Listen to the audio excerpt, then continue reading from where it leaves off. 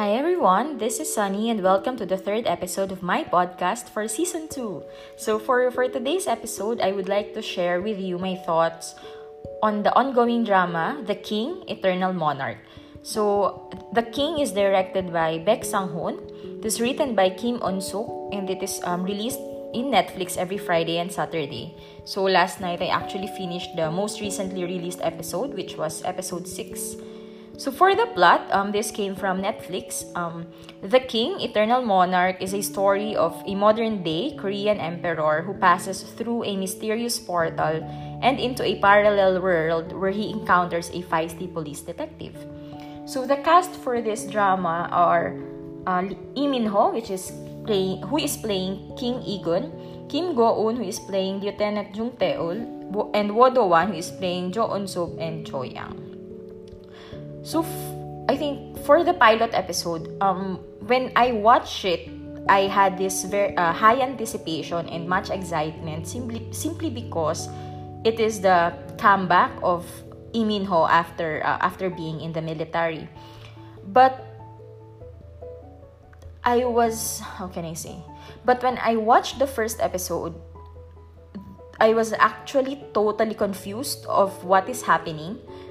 And I am quite not sure if it's because I don't have an idea of what a parallel universe or like how it works, or is it because the drama is actually not effective in conveying the scenes for the viewers to have an understanding of what it wants to convey. So thankfully, my cousin was actually able to explain to me what happened during the first episode, and it kind of gave me an idea of okay, so this is how a parallel universe works.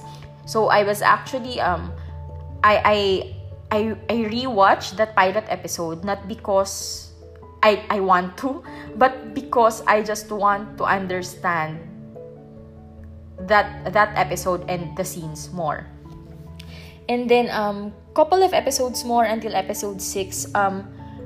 I think, how can I say, the drama is successful when it comes to having a gripping ending scene for the episodes.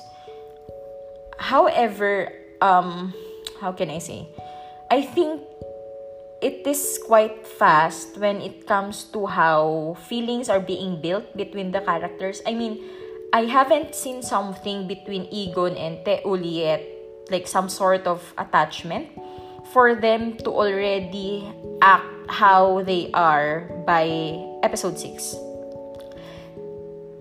I think the drama needs to establish more when it comes to their relationship and when it comes to making the viewers understand why they are feeling that way. And lastly, there is a certain like fantasy land in the drama which actually receives much criticisms, and I highly understand it because even I don't think it's necessary. I mean, that part in the drama, that sort of fantasy land, I felt like kulang na lang is may lumabas na like unicorn and fairies. Because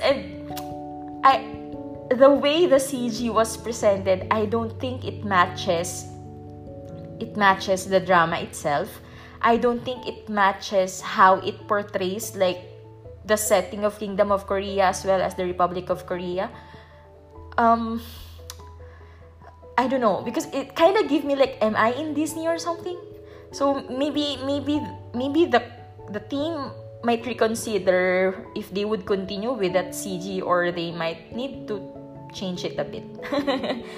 But if you're gonna ask me, will I still continue watching The King, Eternal Monarch despite these observations? I would say yes, mainly because I still have a lot of questions in the drama, which I actually want to see how the drama will unfold the answers to them. Like, I want to see how they would make the relationship between the characters grow and how they would unfold the mysteries surrounding the parallel universe. And another one is, I want to see Lieutenant Jung Tae-ul more. I mean, I love how feisty her character is, and Kim Go-eun is just an admirable actress. Then with regard to chemistry, I think it is there is no doubt that there is chemistry among like the three actors, the one that I've mentioned earlier, and they can also make my heart flutter. But actually, I am more inclined into shipping Jung Tae-ul and Joo Young. So I hope the king will keep up soon. So I'm still excited for the upcoming episodes, but I hope rather than giving more questions, I hope the drama would soon reveal some answers. And please improve that CG. So that's all for my thoughts on The King. So if you have time, you can still catch it on Netflix. Again, this is Sunny.